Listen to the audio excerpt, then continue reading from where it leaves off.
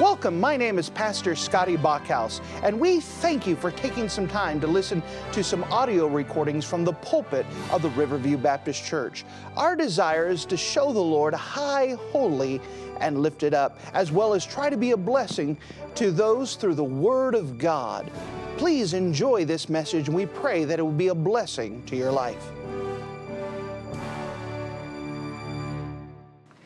And if you wouldn't mind to take your copy of the Word of God and turn with me to the Gospel record of Luke. The Gospel record of Luke in chapter number 17. The Gospel record of Luke and chapter number 17. As we have been tracing Jesus Christ as He's preparing to he is currently on his march towards Jerusalem, we know that he has had several long days.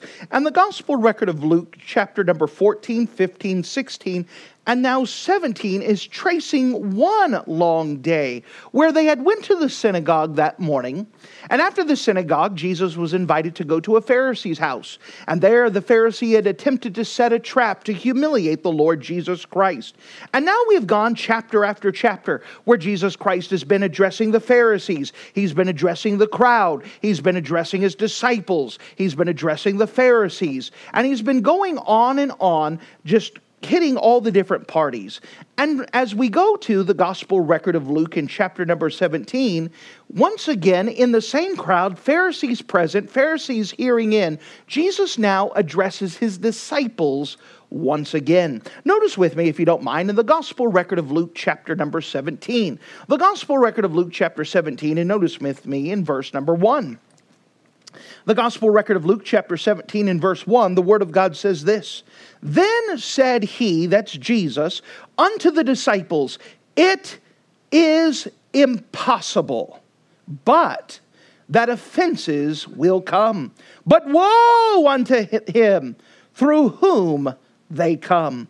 It were better for him that a millstone were hanged about his neck, and he cast into the sea, than he should offend one of these little ones. Take heed to yourselves. If thy brother trespass against thee, rebuke him, and if he repent, forgive him. And if he trespass against thee 7 times in a day, and 7 times in a day turn again to thee, saying, I repent, thou shalt forgive him.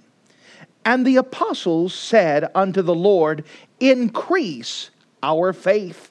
And the Lord said, If ye had faith as a grain of mustard seed, you may say unto this sycamore tree, Be thou plucked up by the root, and be thou planted in the sea, and it should obey you.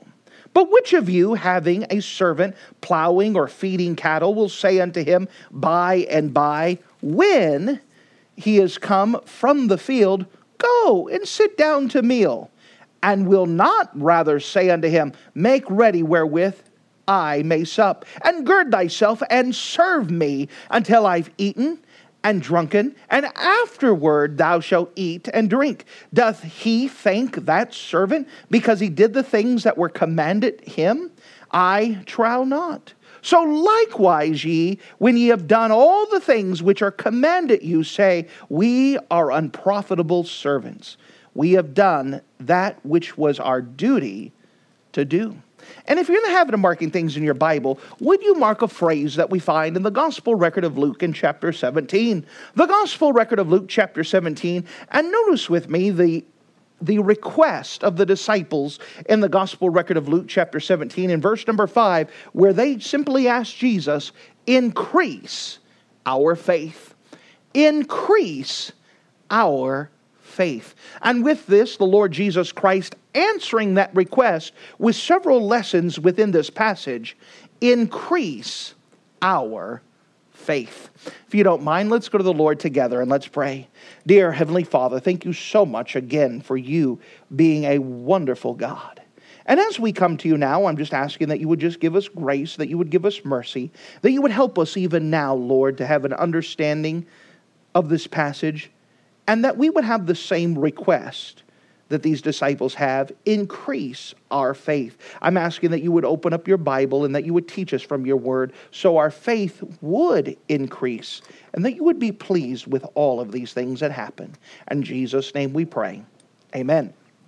Now, once again, as the context is going on, we are dealing with the Pharisees. The Pharisees have done everything they can to humiliate the Lord Jesus Christ, to trip him, to trap him, to try to discredit him. They've done this. Now remember, the disciples who are followers of Christ are witnesses of these things.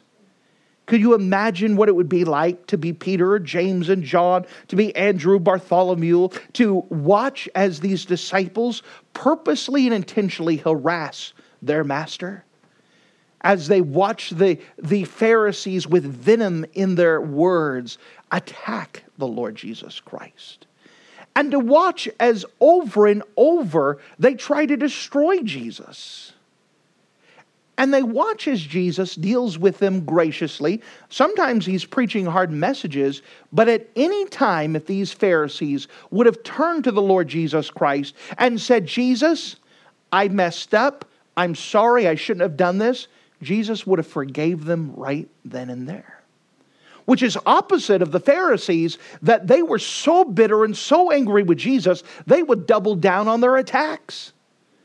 And so, if you can imagine watching someone getting harassed over and over and over, and the venom coming out, and the hatred turning worse and worse and worse, and as you're a disciple of the Lord Jesus Christ, and knowing that, guess what? Eventually, you're going to be on the forefront. And all those attacks are not going to go to Jesus. They're going to go to you. You would probably be screaming the same thing. Lord, increase my faith. This is something big to handle. And may I say, oftentimes it is impossible for us to handle. Something that we can't do on our own. And so as the disciples are anticipating that we are going to be the brunt of the attack, that eventually we're going to have to deal with these things. Lord, increase our faith. Help us so we can handle these things. Help us so we can manage these things. Help us so we don't have to quit and fail you and give them a reason to rejoice, to use us as an example of why God is not worthy of worship. And so as the Lord Jesus Christ is answering them, we're going to see that he teaches them several different lessons in this passage here, all going with that idea of helping them to increase their faith. The first lesson that he teaches him here is that stumbling blocks will come. Stumbling blocks will come. Notice with me in verse number 1. Then he, Jesus, said unto the disciples, it is impossible, but that offenses will come. The word offense is a very interesting word. It does carry the literal idea of a stumbling block. If you could imagine that you are trying to get from point A to point B, and as you're traveling from point A to point B, someone throws a block in your path for the purpose of causing you to stumble, the purpose to cause you to fall. This is called a stumbling block. It is also called an offense. What a very powerful statement, especially in the light of our culture today, that Jesus says, it is impossible, but that offenses will come. What it is saying is guaranteed, double down, you're going to be offended. Absolutely, offenses will come. It is impossible that they don't come. This is the poetical language of it. It is impossible, but that offenses will come. Listen, it is a guarantee. It's not they might come, they will come. And there's going to be stumbling blocks that are going to be cast in your way. And part of what you're going to have to do to increase your faith is understand that they will come. And that people are trying to get you to fall. We would love to imagine that we're in a society where people are cheering others to succeed. But the only time they cheer others to succeed is if they're agreeing with them and it's going to benefit them. But if it's not agreeing with them and it's not going to benefit them, they're cheering for you to fail. Now think about this. The disciples understand this. They're watching these Pharisees trying to cast stumbling block after stumbling block before the Lord Jesus Christ. Hey, Jesus! What's the right law to pick? What is the greatest commandment? Hey, Jesus, is it all right to go ahead and heal on the Sabbath day? Hey, Jesus, what are you going to do with this individual? Hey, and they're doing everything they can to cause Jesus to stumble. They are purposely putting blocks. They're purposely putting things in Jesus' path with the idea that they are hoping and praying and cheering for Jesus to fall on his face before the crowd. Now, believe it or not, society wants the same thing. They want every Christian to fall on their face. Can you imagine all the people that do a happy dance every time a Christian fails and messes up? They get so much enjoyment. They will post it on Twitter, Facebook, TikTok, anything they can. Here's an example of a failed Christian. And by the way, we do mess up. And it doesn't help that they do everything they can to put things in our way. Offenses will come. Mark it down. Understand it's going to happen. Don't be surprised when someone attempts to put a stumbling block in your path. You said, how is this increasing our faith? Well, first of all, you need to know it's going to happen. You don't need to be surprised when you see something in your way for the purpose of causing you to stumble, to be offended. You know, sometimes offenses, we're using the idea of a stumbling block as a literal idea, but offenses come. People try to use their words to offend you. They will say things purposely to know that it's something you're against or something you're not for, just to cause a reaction to you. And the Old Testament, it uses the word provoke. Poke, poke, poke, poke, poke, poke, poke. And doing everything they can to get a reaction from you.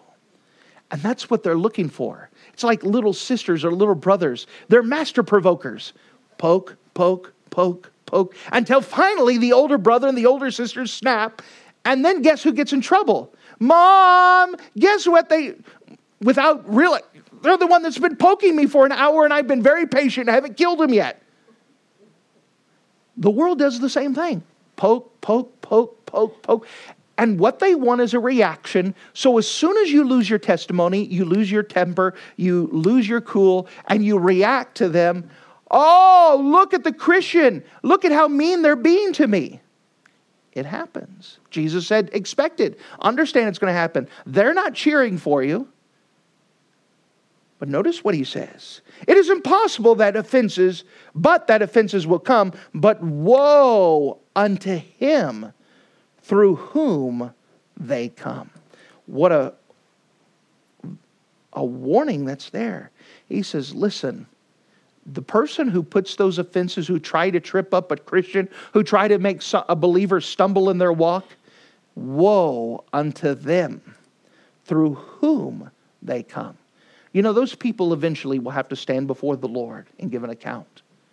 Now, how does this increase our faith? It's not our job to fix them, to yell at them, to react at them. God can take care of them a lot better than we can. We're to look to the Lord and let God deal with them. God knows they're going to come, and God is going to take care of them. It is not our job to fix them. It is not our job to yell at them. It's not our job to get them in trouble. We're to know that that's what they're going to do. You know, the job description of the wicked is that they're supposed to be wicked. We shouldn't expect anything less. Our job description is to keep our eyes on God and to follow after Him and not allow offenses to cause us to get our eyes off the Lord. It's amazing to watch Facebook. Now, I expect the lost to act like lost people. It is disheartening to watch Christians get on Facebook and react to stumbling blocks, to react to the people that are provoking, and to cause them to cause a scene. And it does not help the cause of Christ. No, in no time in history has anybody saw a meme or saw a Facebook post and changed their entire theology. It doesn't fix it. And we need to be careful that we get our eyes off of God and look at circumstances and then start trying to fix circumstances. Remember, the idea is to increase our faith. How do we increase our faith? We keep looking at the Lord no matter what they try to put in our path. We're not going to allow them to cause us to respond. We're going to keep looking to Him. But notice as Jesus continues with this idea that he's going to take care of those people causing stumbling blocks. Verse number 2, it were better for him that a millstone were hanged about his neck, and he shall be cast into the sea, than he that should offend, put a stumbling block in one of these little ones. These little ones here carry the idea of those of little faith, like a little child. To cause a child or to cause anyone to stumble in their faith to the Lord. You understand that there are many people who try to teach that God's not real. There are many people that try to say God's not worth serving. There's a lot of people saying you're wasting your time by serving God. And every once in a while, those voices will get into someone's head, and someone can have their faith decrease instead of increase because of what the voices around them say. Well, God did not create the world in 600 days. Evolution teaches us, true science teaches us, and they try to cause someone to lose their faith in the Word of God. Do you know that God has a very strict warning here? It said, as a comparison, it would be better for that person who caused an offense to have a millstone. A millstone would be like an anchor stone, something that would be dragged off the end of a ship to keep the ship going straight, especially in stormy water. It's something that would be big and heavy. He said it'd be better if like an anchor would be put around that person's neck and he'd be drowned in the depth of the sea than to face me. That's a pretty big threat. A pretty big warning that person one day who's caused those offenses will have to stand before God and give an account. You understand, for our part, to increase our faith, we're going to keep our eyes on the Lord, and we're going to let God take care of the other yahoos around us. We're going to keep our eyes on the Lord and allow God to take care of the people who are trying to put stumbling blocks in our way. And remember, Jesus is very protective of those who have little faith or those that have new faith. And he wants to protect them, and he's serious about those who try to hurt those faith. What else? As we're trying to increase our faith, what other principle, what other thing is Jesus teaching here? Not only the idea that stumbling blocks will come, but a second thing here is to keep forgiving. Keep forgiving. Keep forgiving. What do we understand here? Notice what Jesus said in verse number 3. Take heed or pay attention, watch for yourselves. If thy brother trespass against thee, rebuke him, and if he repent, forgive him. Now here it puts a scenario that if your brother, someone you know, purposely or hurts you some way, this idea of trespass means to cross a border that has been placed. Somebody crosses a border and it affects you, that you are given the idea to rebuke him. Hey, you messed up. Hey, you shouldn't have done that. And if he says, I'm sorry, I messed up, your response is to forgive him. Oh, Christians need to learn how to forgive again. They hold grudges and it turns into bitterness and it hangs on to them for such a long time. And we refuse to forgive others, even when they ask for forgiveness and they want to make things right. Jesus gives this principle. Now remember, the Pharisees are listening. They're listening as Jesus Christ is giving this. They heard the matter about that God is going to be after them and God's going to take care of all of them who keep putting offenses and stumbling blocks. But the Pharisees are also listening to this. Verse number 4, and if he trespass against thee 7 times in a day. So he crosses that border 7 different times, and 7 times in a day turn around and say to thee, I repent, thou shalt forgive them. So let's give this illustration. Someone comes and gives an offense. All right? Let's say, as a cheap illustration, they purposely try to trip you. And so they stick out their feet in front of you and you stumble. What's going on? You turn around. Why'd you do that? I don't know. I shouldn't have done that. I'm so sorry. You're supposed to forgive them. And then later on that day, they do it again. You're like, what are you doing? I don't know. I shouldn't have done that. Sorry. And they mean it. I mean, they're not saying, sorry, but they really mean it. That you can tell that there's something in them. They just got stuck in a habit. Something happened and they do it again. And they ask for forgiveness. Yes. And you don't hold them against it, put it off. Third time, they do it again. What are you doing? I mean, this is becoming a habit. It's like you're doing it on purpose. I don't know why I keep doing this. I'm sorry. I shouldn't. I need to stop. Help me. I'm just sorry. Can you forgive me? Okay. The fourth time.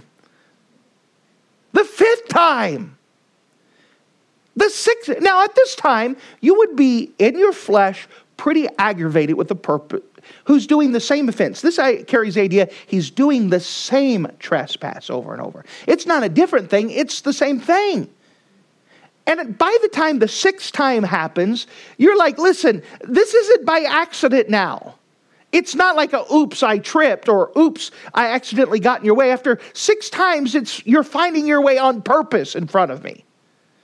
You're hiding around the corner. You're purposely waiting for me to cross. There's no oops now here. At least you'd be saying that in your flesh, right? Listen, if you do it one more time, 7th time. Even on the 7th time, when they ask for forgiveness, you are supposed to give it to you. Now think about this. Be honest with yourself, and maybe think about your days of having a brother and sister living in the same house as you. After the 7th day of them doing the same thing to you, you're not really willing to give them forgiveness freely. It's not something in your mind. You are thinking revenge or how to get back at them or something. But forgiveness is not at the top of the list. May I say that it would be impossible in your own power to forgive someone who's done the same thing to you 7 times in one day? Impossible. And each time to be willing to forgive them. Now, remember the audience. Jesus is talking to the disciples, but remember who's listening. The Pharisees.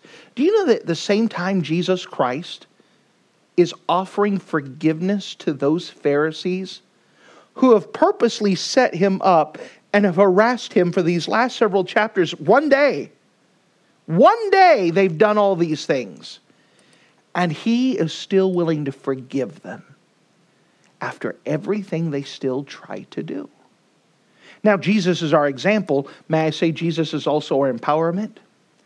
If someone did something to you, the same offense 7 times in one day, you in your own strength probably would not be spiritual enough to forgive them.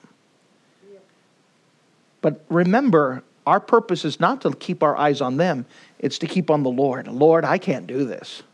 Lord, next time they do it, my thing is to put my fist in their fat lip.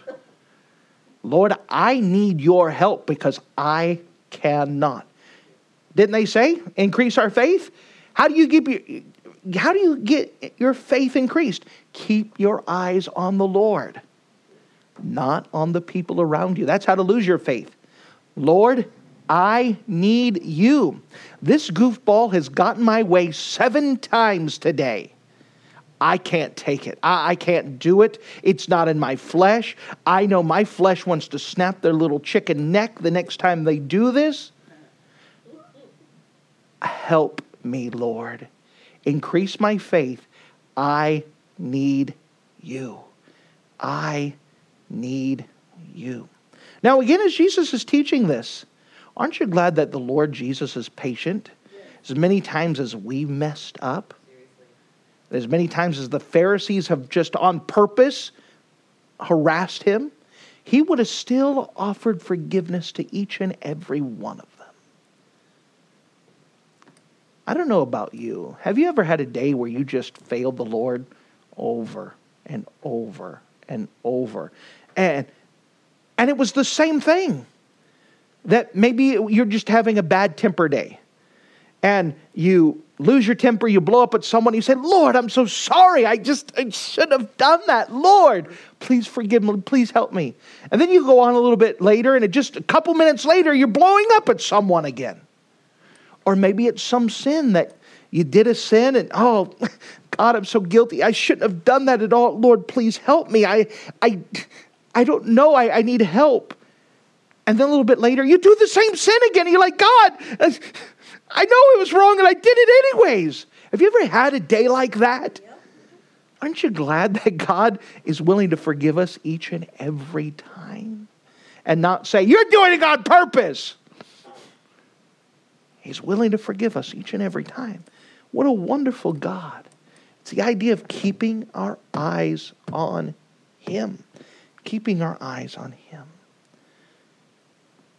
So, when Jesus gives this idea, this is where the disciples in verse 5 and the apostles said unto Him, Lord, increase our faith. Because what Jesus just said to forgive them 7 times in that one day for the same trespass, they knew it was beyond their ability.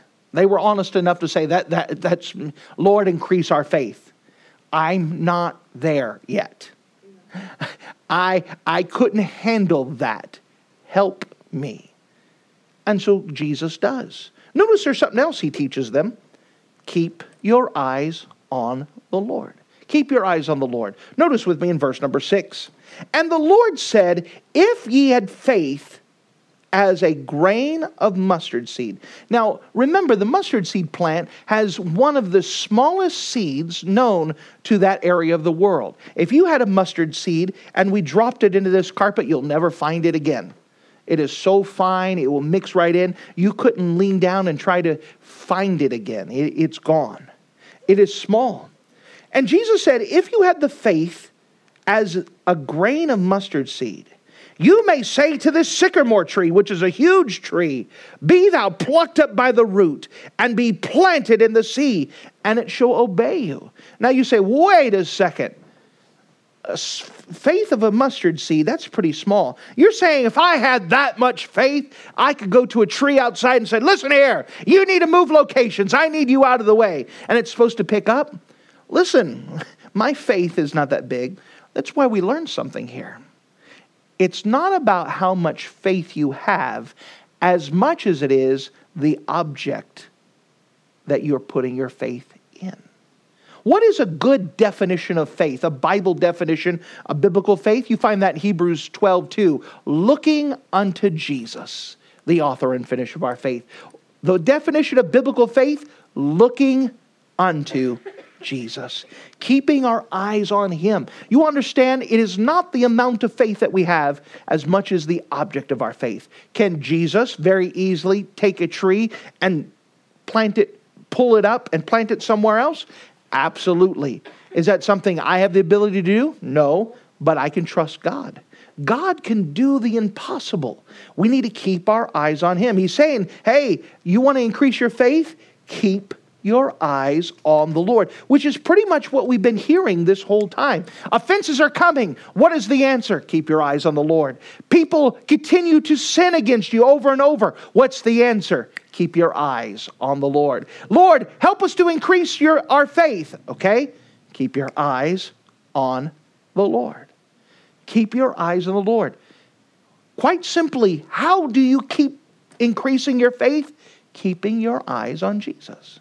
The Bible says in Romans chapter 10 and verse 17, that faith cometh by hearing, and hearing by the word of God. Remember, the main purpose of the Bible is to reveal God to man.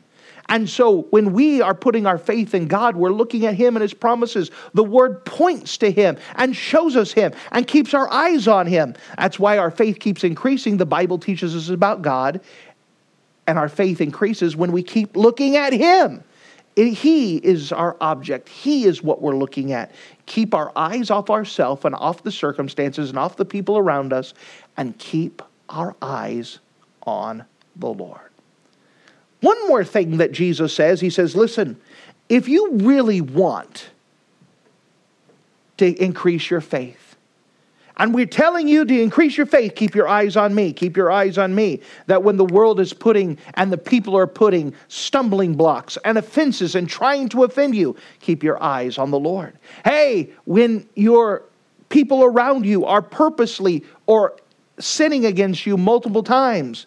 The only way you can handle that is to keep your eyes on the Lord. When you have needs, when you have things that need to be done, you can't do it. Your eyes have to be on the Lord. But if you really want to have your faith increased, not only do you need to keep your eyes off the world and the offenses, and you need to keep your eyes off those who continue to harass you, and not only do you need to keep your eyes on Him and Him completely, you also need to keep your eyes off yourself. One more thing he says here. He says, you are an unprofitable servant. Keep your ego checked and eyes on the Lord. Notice as Jesus tells the story, verse number 7. But which of you, having a servant, plowing or feeding cattle, will say to him by and by, when he has come out from the field, go and sit down to meat. So let's imagine a scenario where you are a wealthy landowner and you have slaves and servants at that time. And after working in the field, the people who are working for you, they get done with the field and they come in and say, all right, I've done with the field. Does the master look and say, you know what, you've done a great job, good job. Why don't you go kick your feet up and kind of relax for a while? Well, in our American culture, we'd like to say, well, I'd like to say that would happen.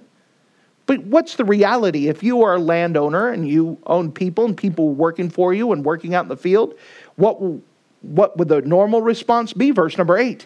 And will not rather say unto him, make ready wherewith I may sup, and gird thyself, and serve me until I've eaten and drunken, and afterward thou shalt eat and drink.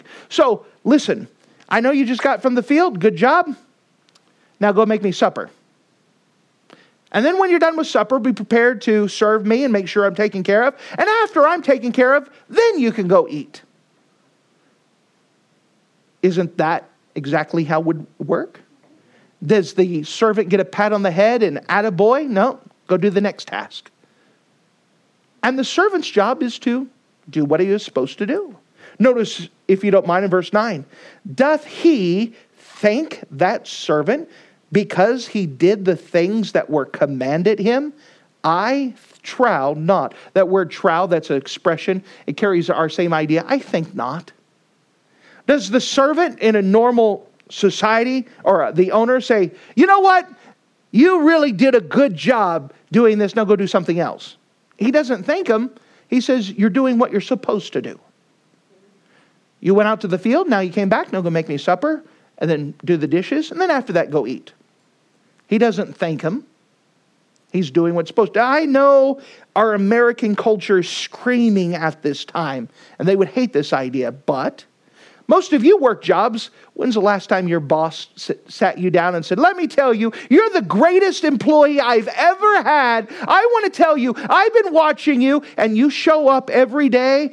Now, we're getting in a culture where that's getting rare, so maybe you may get thanked. But in a normal job, just because you showed up, you don't get thanked. And just because you do your job, you don't get a plaque. And you don't get a special pat in the back and say, let me tell you, you did your job competently today. I want to tell you, you're the greatest. You don't get thanked. You're doing your job. You're doing what you showed up to do. Now, again, people actually showing up on time and actually working is such a foreign thing in our country today that you may get thanked because you did a good job, but normally, no. And our culture gets the boo-hoos. My boss didn't give me a gold star today. How come he didn't do that? Why? And you know what happens when someone does that? They have their eyes on me. Why doesn't the boss recognize I haven't called in sick forever? They don't care. You're doing what you're supposed to do. My boss never tells me they appreciate that I show up on time every time and I've never been late. They don't care. You're doing what you're supposed to do. My boss never thanked me because I stayed late and did extra work and I did more work than everyone else. You did your job. Why do you need the attaboy? Because your eyes are on yourself and not on the Lord. Now, this is a hurtful message to all of our egos. Because every single one of us want the thank you, the pat on the back, the attaboy, the gold star. We want people to recognize what a good job we do. So listen to what Jesus says about this in verse number 10. So likewise ye, when ye shall do all those things which are commanded you, say, we are unprofitable servants. We have done that which is our duty to do. Now this will scream at our ego. Our ego hates this. That you are an unprofitable servant if you do what you're supposed to do at work. The idea of profitable means that you've made gains. Well, that carries the idea that you've done something that was above and beyond what you were supposed to do. Normally, when you go to work, you do what you're supposed to do. Well, I do more than everyone else. Yes, that's what you're supposed to do. You haven't made profit. You are an unprofitable servant. Now, I didn't say profitless, but you're an unprofitable servant because you just did what you were supposed to do. Why should you get an attaboy? Why should you get an applause as you walk out of the store every time? Oh, there's the great employee. Woo-hoo! Now, our ego would love that. But you don't need it because you're not profitable. You're an unprofitable servant just because you did what you're supposed to do. Now, if you're not even there, if you don't even do what you're supposed to, you need to get that fixed. But you understand, just because you do what you're supposed to do, you're not going to get a special gold star. Now, the disciples need this because they're human beings and Christians like us. I went door knocking every Saturday for our church. And they never had a special appreciation day for me that said, listen, I made it every Saturday. Why should we? You're doing what you're supposed to do. I read my Bible every day. Someone should put my name up on the screen. Everybody could say, this is someone who read their Bible. Why? You're doing what you're supposed to do. Some people think that it is a great treat to God if they show up to church on Sunday morning. You don't need an applause. You're doing what you're supposed to do. You understand? We're unprofitable servants. We're just doing what we're supposed to do. None of us will become profitable in this idea where God said, woohoo, I could have never have done this without them. Let me tell you, the whole work would have just collapsed if they weren't there holding everything up. God needs you a lot less than what you think He does. God's got things handled. Sometimes people get sideways with the preacher. It happens. And they have the idea that if they leave the church, that the whole church is going to collapse and not going to survive without them. Listen, this is God's work. He'll keep it going whether you're here or not. Now, I'm not telling you to leave, but you understand what I'm speaking about here. That there's not a single one of us that this work is dependent upon. If I was to die tomorrow, this work would still go on and God will take care of His own church. I'm not saying that there's not bumps and whatever else. There's not every single person who leaves and goes somewhere else breaks my heart, and we miss them, but the church hasn't collapsed without them. Does that make sense? Yes. None of us are necessary for God's work to continue. That shows us where we're at. We're unprofitable. We're just doing what we're supposed to do. Now, we could do more of what we're supposed to instead of slacking off and sloughing off. But again, what's the idea? Why is Jesus telling all of His disciples and looking at them in the eyes and saying, listen, you are all unprofitable servants. Why do they need that? Well, direct answer. Lord, help us to increase our faith, okay? I'm going to increase your faith. You're all unprofitable servants. How does that increase my faith? Get your eyes off yourself and get it above the Lord. As long as you're looking at yourself, you become very unprofitable. As long as you look at yourself, you're going to make the work stall and you're going to get in the way of what God is trying to do. As long as you put yourself on a pedestal, then God has to knock you off the pedestal, and there's always a fallout from that. It's not helping the work, it's hurting the work. If you want your faith increased, get your eyes off other people, get your eyes off the world, get your eyes off the hurts, and get your eyes off yourself. Keep them on God. What a powerful statement. We are unprofitable servants. We have done that which is our duty to do. If you want your faith increased, some of you need to get over some of the offenses that are costing your way. And understand they're going to come. Let God deal with them. You keep moving forward. Some of you, to have your faith increased, you're going to have to learn to forgive others. Because that unforgiveness is going to stall you out and it's going to hurt you.